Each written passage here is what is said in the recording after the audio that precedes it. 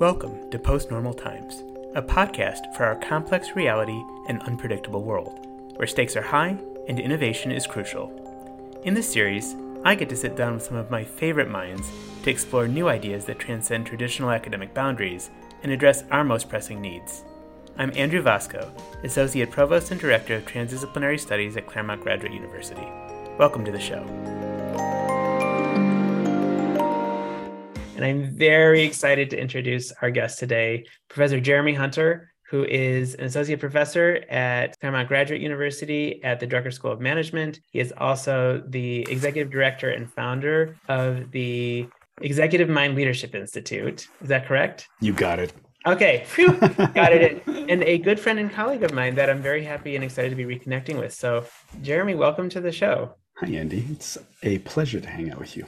I first met Jeremy back in, I think, 2017 when I had first gotten to CGU. I was just giving a talk because I had a background in circadian and sleep medicine for, I think it was a Drucker alumni group on sleep. It was a pretty intimate group, like there weren't that many of us there. And suddenly a professor comes in and is taking notes like very assiduously, very rigorously, and pulled me aside and kind of struck up this great conversation. And I realized like, how many things we had in common and how we saw the world. And, you know, when you find those people who are part of your group, you were definitely one of them. And so I was just so happy to do that.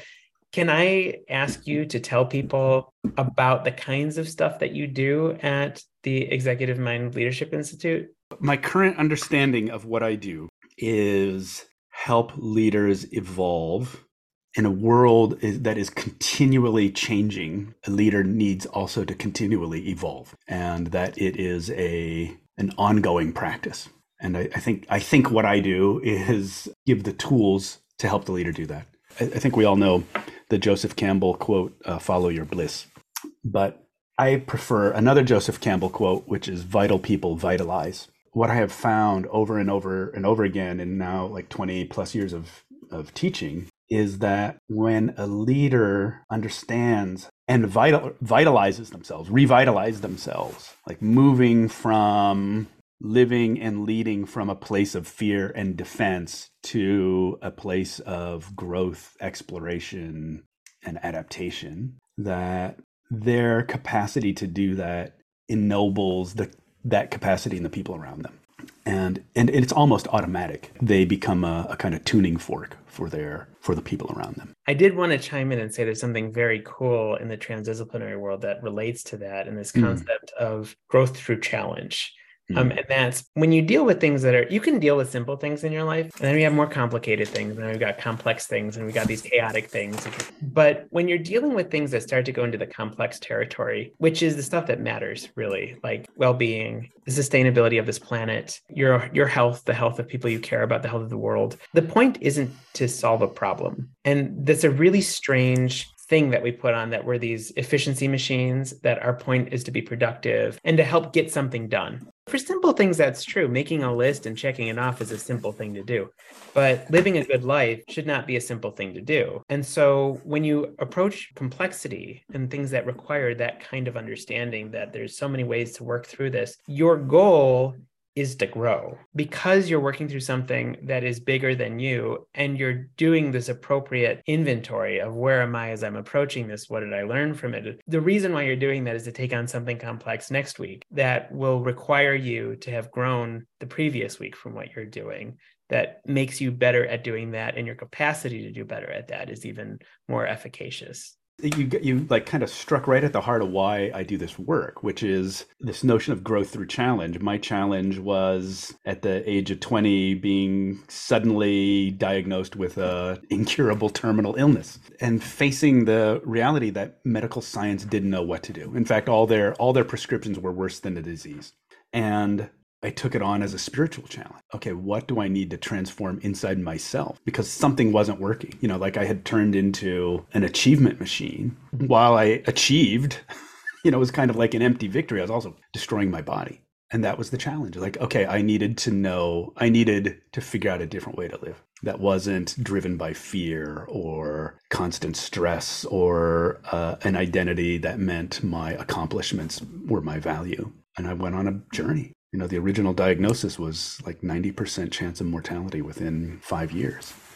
And I ended up living another 17 after that. So something worked. And I had to learn how to let go of a whole bunch of assumptions about who I was and how the world was and what was value and what was good, and learn how to not live from a place of fear and anxiety.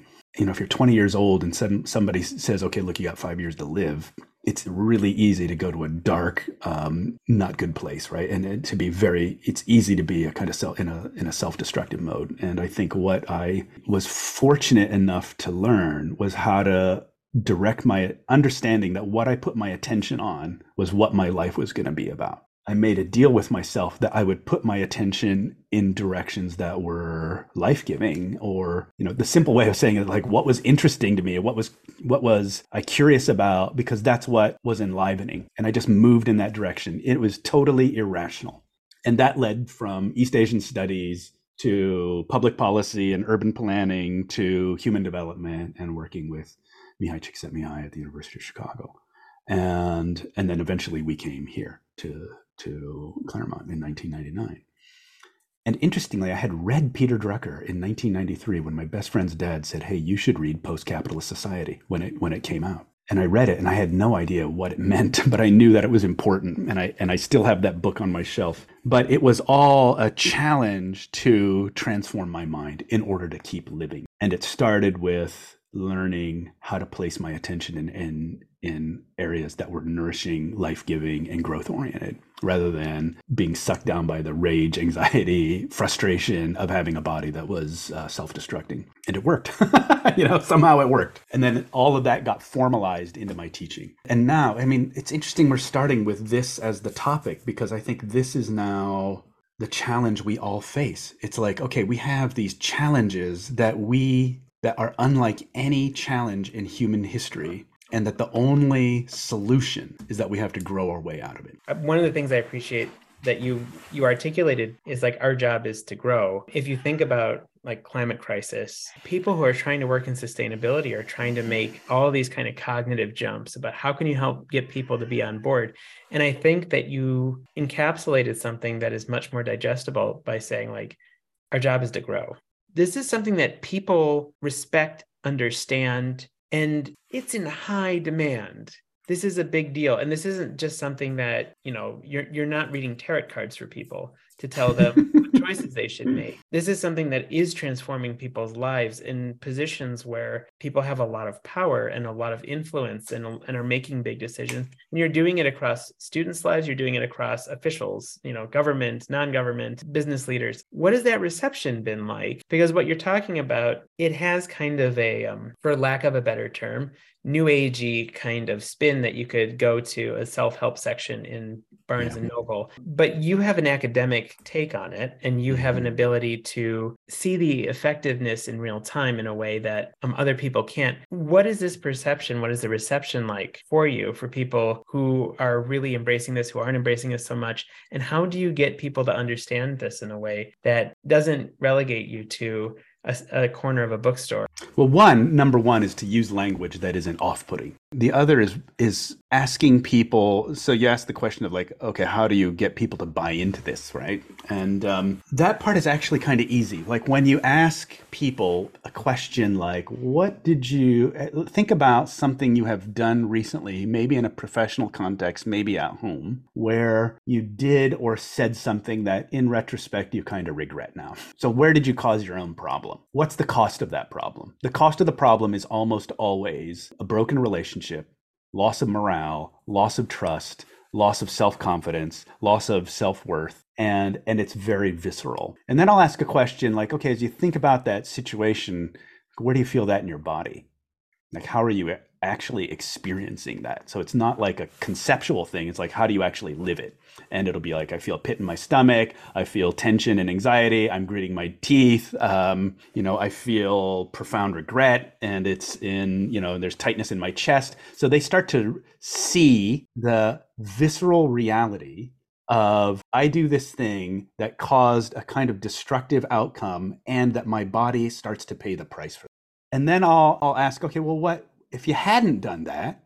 what might have been better. It's like, oh, the project would have moved forward, our morale would be higher. I don't spend my nights gnashing my teeth over this thing that I did. And so they get to see, like, okay, what's the alternative reality had been able to manage that moment better. My class is not about stress reduction, right? It's about looking at what are the results your actions are generating. And is that what you wanted? And if it wasn't what you wanted, then what else do you want to create? Like, it's all about what are you trying to create in the world? And then we learn how to manage these what seem to be uncontrollable processes. But when you understand their logic, you can better work with it. So at that level, it's not new agey at all. It's like, how do I just live the life that my values and wants want to live?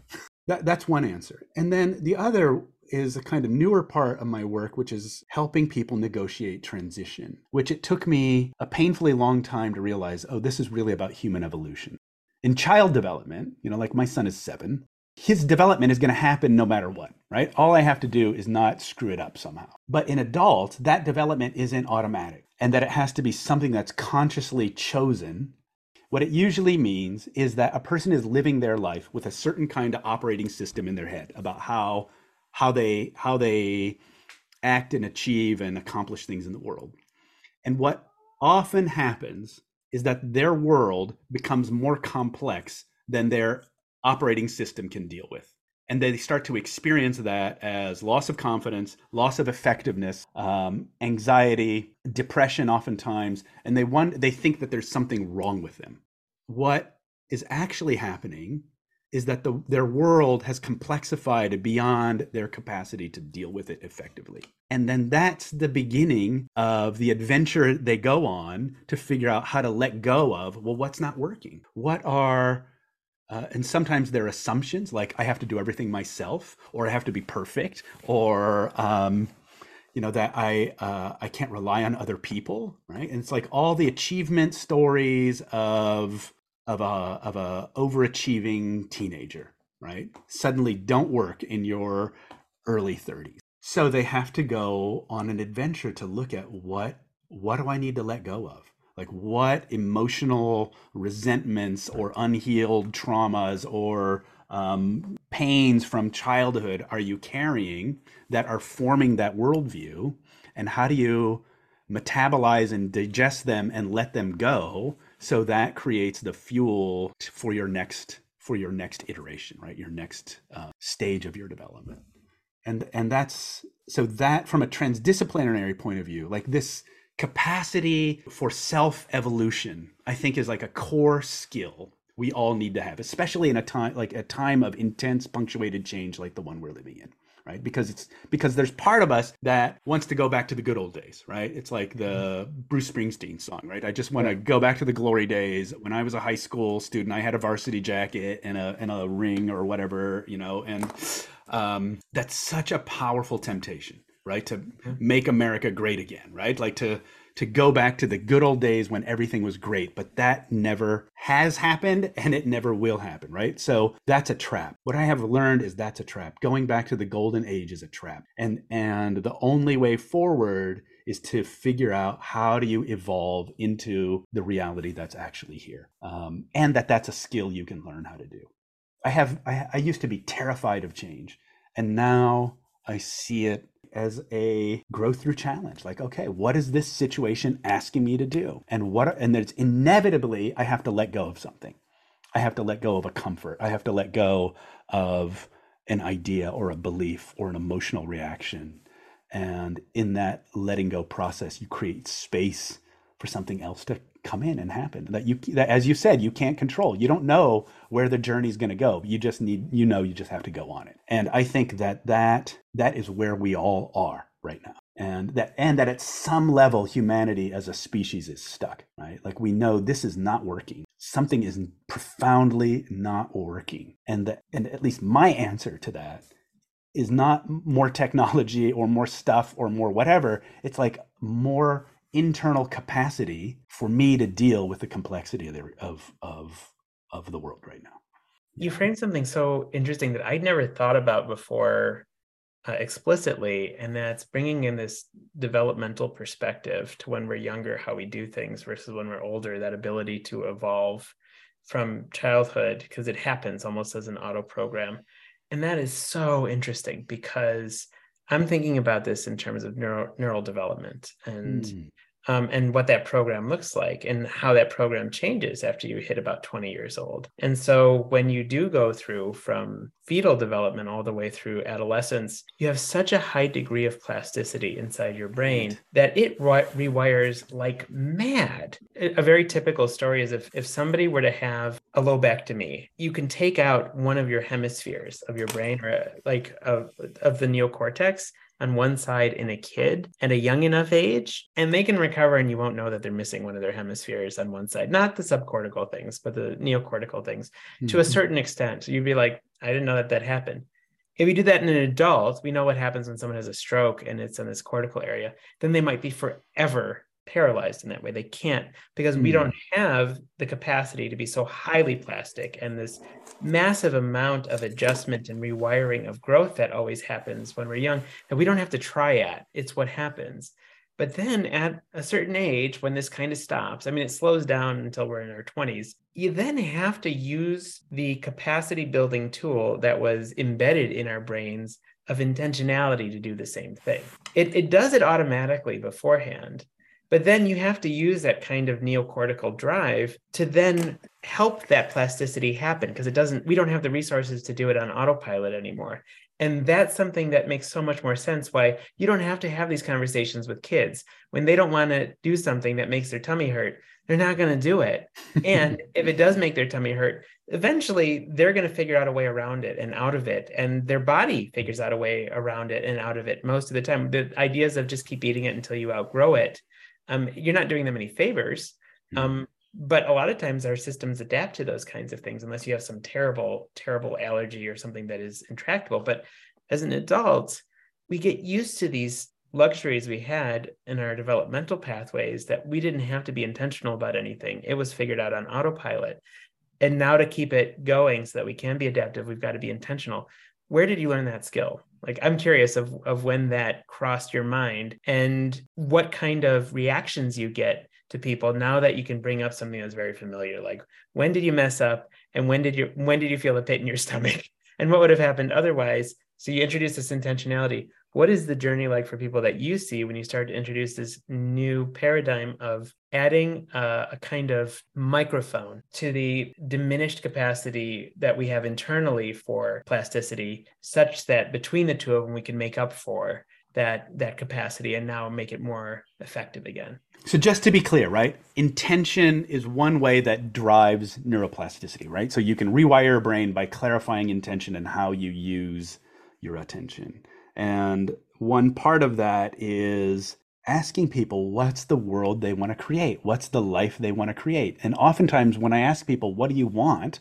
They just go blank, because nobody's ever asked them what do they want. They've lived a life that is totally reactive to the wants of the agendas around them, their parents' agenda, the professor's agenda, the boss's agenda, whatever. So first, like, what do you want? What do you want to create? Then how do you, with the person that could see, okay, I know, here's my regret moment, here's the situation I created, and had it turned out differently, this is what the world would have been like. Then it's important to create a vision. Like, what is what I think about like an anchor in the future, and that anchor is kind of guideposts to home in on as you're kind of making your way through the world. So let me give you a really concrete example. Before my son was born, I thought about what kind of relationship did I want to have with him.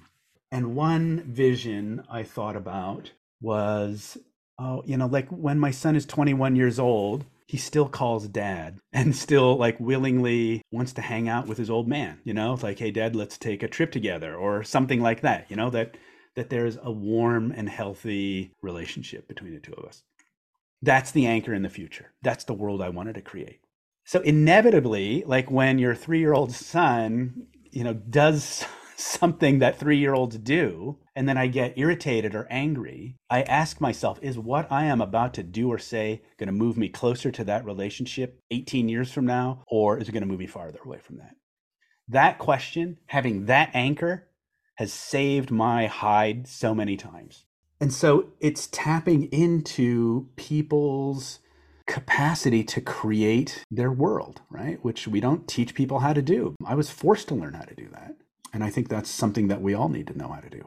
The transdisciplinary folks really stress teaching people how to identify their ontological space and their axiological and their epistemological space. And the creating your world is exactly that, is the ontological space of what is real to me. And the axiological is what are my values. And then the epistemological is what is true. And if you can identify those things, then you can also identify it in other people. And so you realize, and this is one of these problem solving things, when you're talking across the aisle and someone is not hearing you, then you have to ask yourself, are our realities different? And I'm trying to speak in a place of truth, because it doesn't matter, because the truth in my reality is different than the truth in their reality. So do I need to connect the realities first? Are our values different, but are our realities the same? Because then we can actually make some headway there, because we could still find common ground in lived experience and generating values from. And so the thing that I love what you're talking about in world creation is what I think the superpower of the human mind is, of the human being, is that no matter where we are,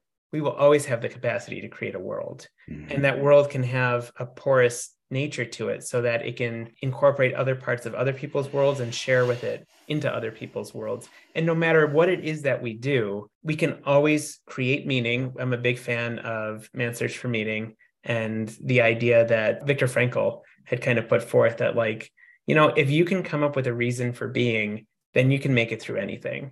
And to me, that's world creation. And then there's Rebecca Neuberger Goldstein, who very similarly says, we all have, as human beings, what makes it a human being is our need to matter. It's a very similar idea, is that, you know, she said maybe we should be called human matterings, is kind of a thing. But it's, in what worlds do we identify as having some kind of central role?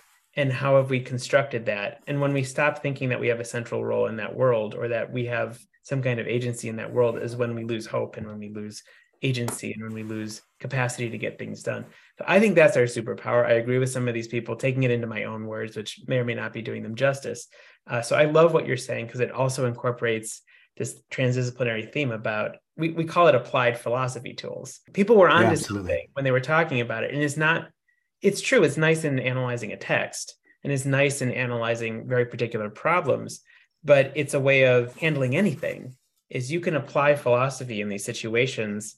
And we actually are, we have a term for it that we use at CGU for those of us in the program. We call it the metaphysics of dilemma. And that if you can frame what's going on as an ontological, epistemological, axiological thing, then you understand the need to either construct or poke holes in a worldview, or whether or not you need to connect on points of evidence, or if you need to reach across the aisle and understand what shared values or different values look like. And that is far more powerful than almost anything you can learn in an equation, or anything that you can learn in button pressing kinds of things that are often, you know, really stressed as the kinds of knowledge that employers are working for. Because you work with executives all the time. And I want to know how many executives feel that the reason why their life is not as productive or as effective, or the confidence crisis, or how it becomes more what they want it to be, is because they didn't push enough buttons. I think, well, okay, there's so many things, as always, in what you say that are just beautiful things to build off of. For me, well, one of the core stances is one of generosity. Generosity, not reactivity. We have become very, very good at being reactive, right? Whether, like, you've used the wrong word and now I'm going to punish you, or pouncing on people when they've had some kind of violation of the code.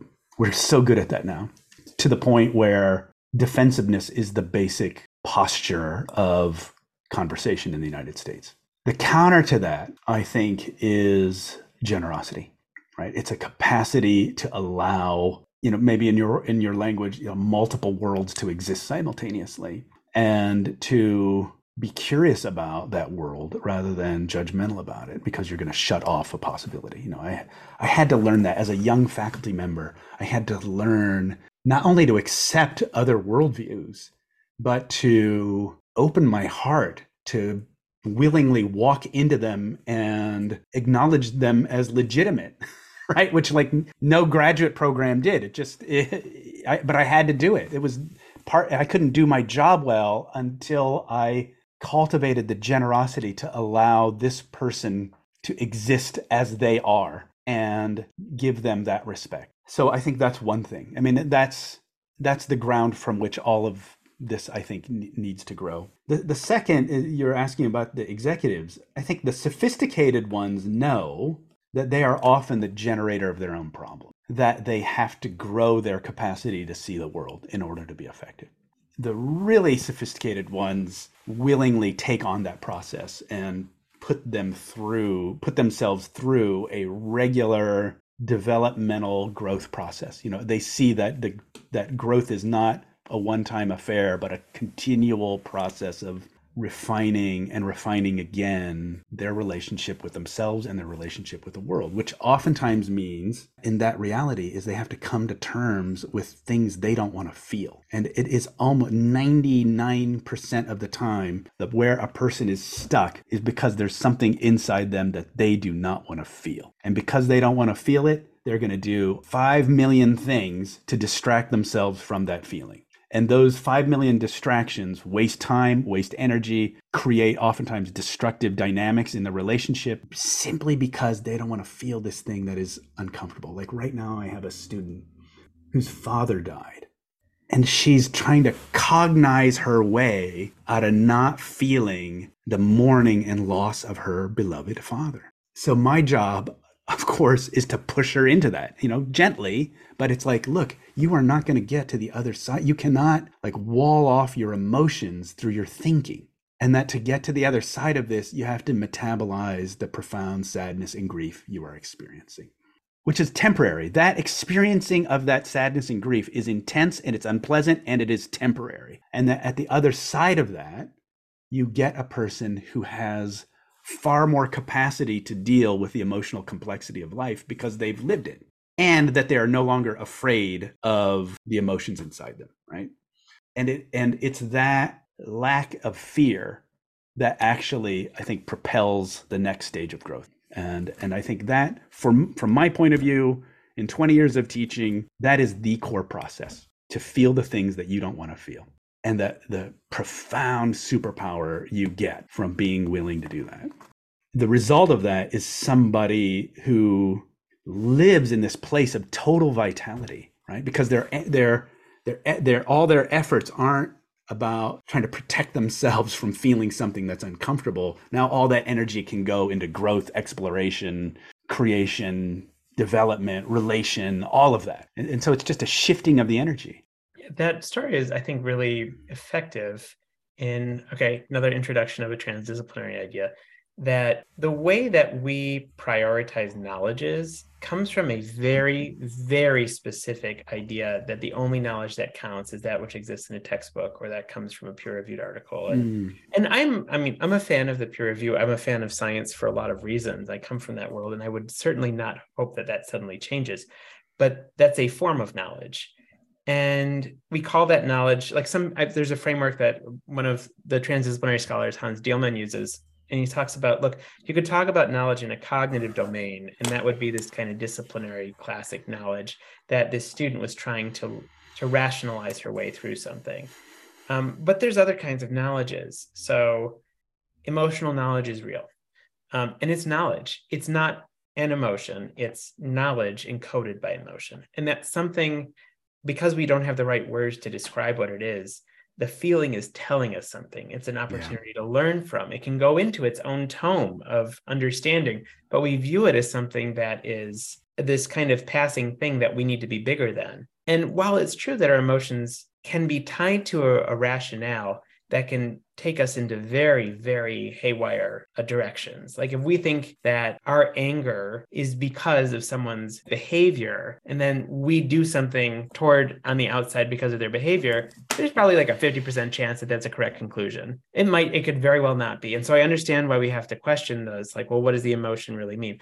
But the emotion is doing something very appropriate. And I know that you've talked about this before at kind of a neural level, but it's that emotion is processing for us in a way that allows us to react very, very quickly and to help maintain our own survival. And it is usually it's telling us something important. It might not be telling us what to do, but it's telling us that something important is happening and we have to pay attention to that. And that visceral response that you refer to is another level of knowledge of this kind of embodied idea, which is closely tied to the emotional, that if you feel a pit in your stomach, there's knowledge in that. And while we might not articulate it in the same way because we put so much prioritization on the knowledge that we can have, like in this podcast conversation, that's not the only knowledge. And I very much can empathize with this student because I'm the king of using rationale and logic to kind of wall off those things that I don't like to experience, because it does create a nice buffer. But you better believe I grind my teeth at night, and you better believe because there's another knowledge in that. Like you can't hide the knowledge from yourself because it comes out in these different forms. And so if you recognize them all as knowledge, then you can also understand how growth can be easier if you incorporate it all. Incorporate that. Yeah. But if you're trying to ignore the teeth grinding as something that, admittedly, I also wear a night guard, is that fixing the problem? Right. It makes it so that something else is going to be triggered. It's like a balloon, right? It's like you squeeze the balloon, it's going to pop out somewhere else, right? Exactly. And so, I think about what are emotions. Dan Siegel, the great living developmental psychologist, talks about emotions as flows of information and energy. And if we ignore, as you're saying, like if you ignore the emotion, you're also ignoring the information in it because it's telling you something. So what is an emotion? Right? An emotion is how the mind values something. And so the emotional reaction is telling you, what are you valuing? And so if you're not attuned to that, then you're cut off from a whole flow of very valuable, powerful information that is telling you about your world and your relationship to it. And then, as you say, closely connected to that is your body, because that's, your non-conscious mind is expressing itself through your physical reactions. And if you're not connected to that, then it's like driving down the road with increasingly smaller parts of the windshield to look out of. What I think about incorporating emotional information and somatic information is that you're making your windshield bigger. You're taking the cardboard off the rear window. So you've got a greater awareness, situational awareness of who you are and where you are in the world and where you're headed, and is that where you want to go? So transdisciplinarity isn't just, from what I hear you saying, isn't just like more concepts across different domains of knowledge. It's also more information embedded into your body that you have to cultivate a kind of systematic awareness of, so that you're relating to the world in a healthier, more constructive way, right? Period. Yeah, and it's 100% right. And we don't necessarily talk about it in terms of being healthier in your space or in your world. Although that is one of the big things. It's also making you more a part of the worlds that you're a part of. And I think that you teach a class, right? The art of self-management. I've called it now the practice of self-mastery. Self-mastery. Okay. And but there is something that you mentioned that I didn't glom onto before, but I'm going to now, is that there's something very connective with Drucker, with what you do. And he had called it self-management, I think. Yeah. Because Peter Drucker, the School of Management, not business, I think that's an important distinction. Right. Although we do have business people going through there with an MBA degree, his entire academic career is that of a transdisciplinarian. He's one of the OGs of this. He is a social ecologist by name, which is somebody who can see the world in systems.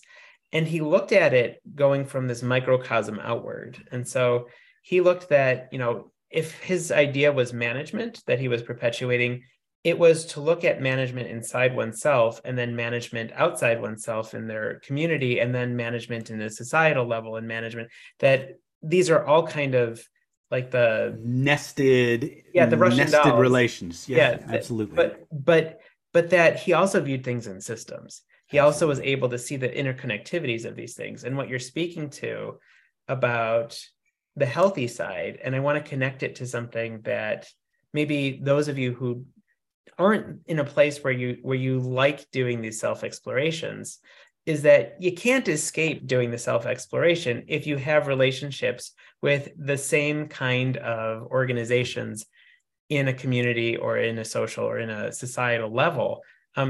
it's the same themes that you're going to see in a macro and also a micro.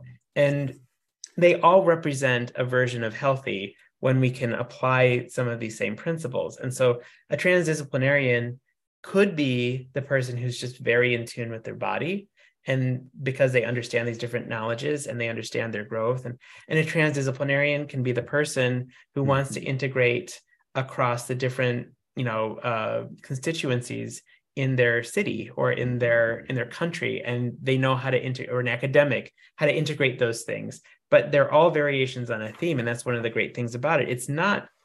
We're not that teleological that like you're doing something for the sake of something.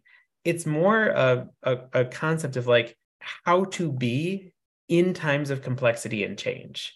And that could mean being effective in a business setting, which is where a lot of people will come to this because there is an output of like, I'd like to be more effective in my job.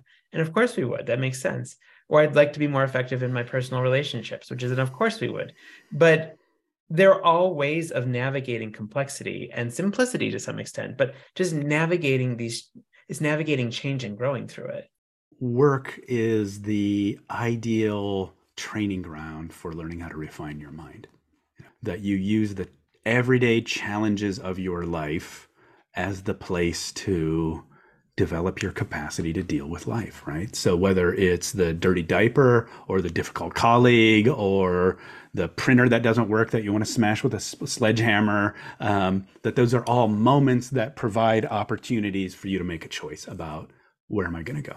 My original interest was the role of curiosity and interest in human development, and that every person is born interested, is born curious, but not every person dies curious. And I always wondered why that was, right? Because I was always curious about stuff. But even by high school, you saw how people just checked out from learning. And what I realized is that curiosity and interest are the drivers of growth and development. You got to keep that alive. And I think that's what's inherent to transdisciplinarity, right? Is the curiosity of how does this work for somewhere else? Like where are all things connected? Architecture is one of my great kind of maniacal hobbies, and like everything comes into architecture, right? Ecology comes into architecture, structure comes into architecture, psychology, color, all of it, which is why I think it's so interesting. If you can understand how something you're interested here is related to something over there, then that is naturally a kind of growth-oriented way of being in the world, That architecture thing. The architecture thing is so good because I've given a talk at a medical conference before, and it was on education of the basic sciences for medical students. And there's this maxim in biology that form follows function. Yes. And so you got to think about how everything is a shape in order for it to have some means to it. And I remember back from AP Bio, like this is what everybody talks about, like form follows function. And you can't, it's probably not universally true, but it's pretty close to universally applicable. Like you can always find examples of the form follows function in biology. And then I learned that it was actually a term coined by Louis Sullivan, the architect. Right. And I'm like, wait a minute, we never gave credit to architecture for this idea that is, for lack of a better term, it's a transdisciplinary idea. When you talked about that, there's not such a thing as a transdisciplinary discipline because therein lies the paradox. But it's an attitude towards the world, right? That's kind of how exactly. I see it. It's an attitude towards the world. Like as we talked about earlier, like nature doesn't divide knowledge into disciplines, right? It's just a flow of information. That's right. We do. Mm-hmm. Yeah. We're trying to make sense of it, and it helps us make sense of it. It allows us to do more structured inquiry. The world has problems and universities have departments.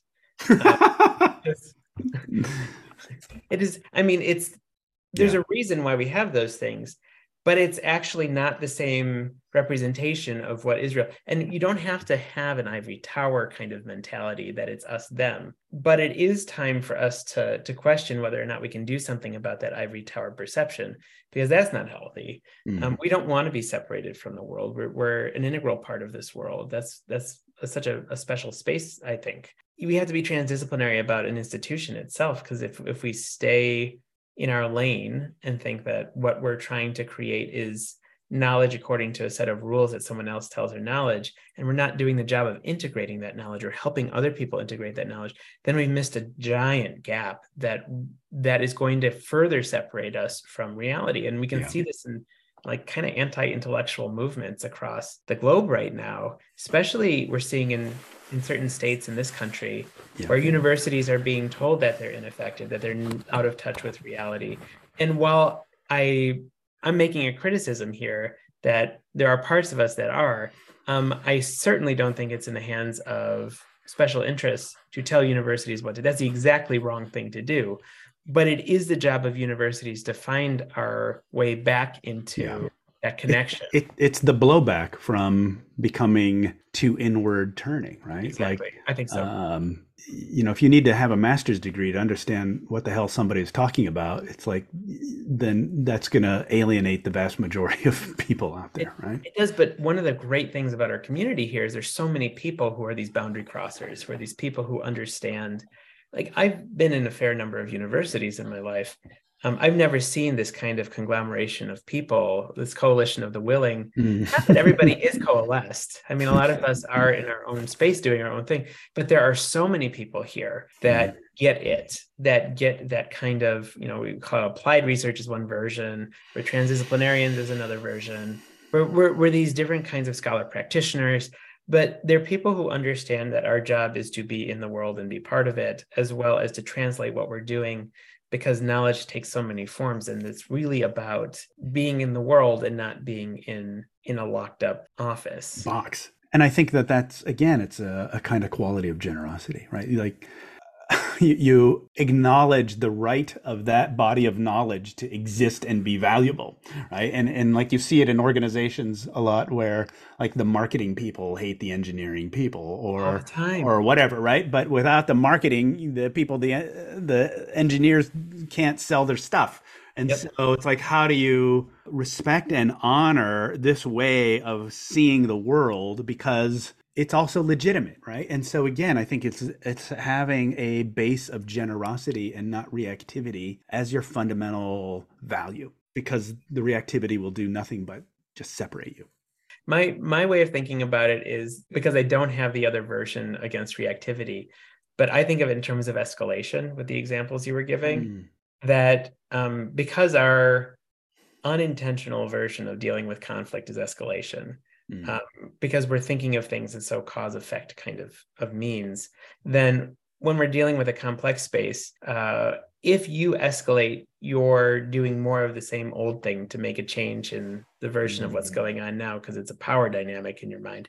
Then all you cause the opposite side to do is raise in their voice. And so we see this a lot where we think power is one of our underlying troublemakers, that we go into escalation mode so quickly. And it's gotten pretty apparent in the last decade that escalation is the preferred means, and we go straight to the big red button now. We escalate so quickly that it's like, ruin your life, ruin the lives of everybody around you, ruin this entire building, ruin this institution. Right. And it's totally destructive, right? And that's very destructive. It's very destructive. And it's self-destructive too. The person who pushes the button does not get out of this unscathed. And I think that's one of these misunderstandings. And I'd never thought about it in terms of generosity in that way as the other side to it. I keep thinking like, do you really want to are we going to go in escalation? Because there's probably 300 directions you can take given what just happened in front of you. Escalation is the easiest, and yet it's going to be the most problematic in the long run. And I think that's the thing that I'm always trying to teach to people in a systems view is escalation happens very naturally. Cold War is this perfect example of escalation. So, that's where I think that is a fundamental weakness of a critical orientation towards the world, quite frankly, because that being critical predisposes you to a destructive mindset. It's far more useful and helpful to simply be curious, and to be curious and generous, because I don't understand how you see the world. It's oftentimes why universities are such destructive places.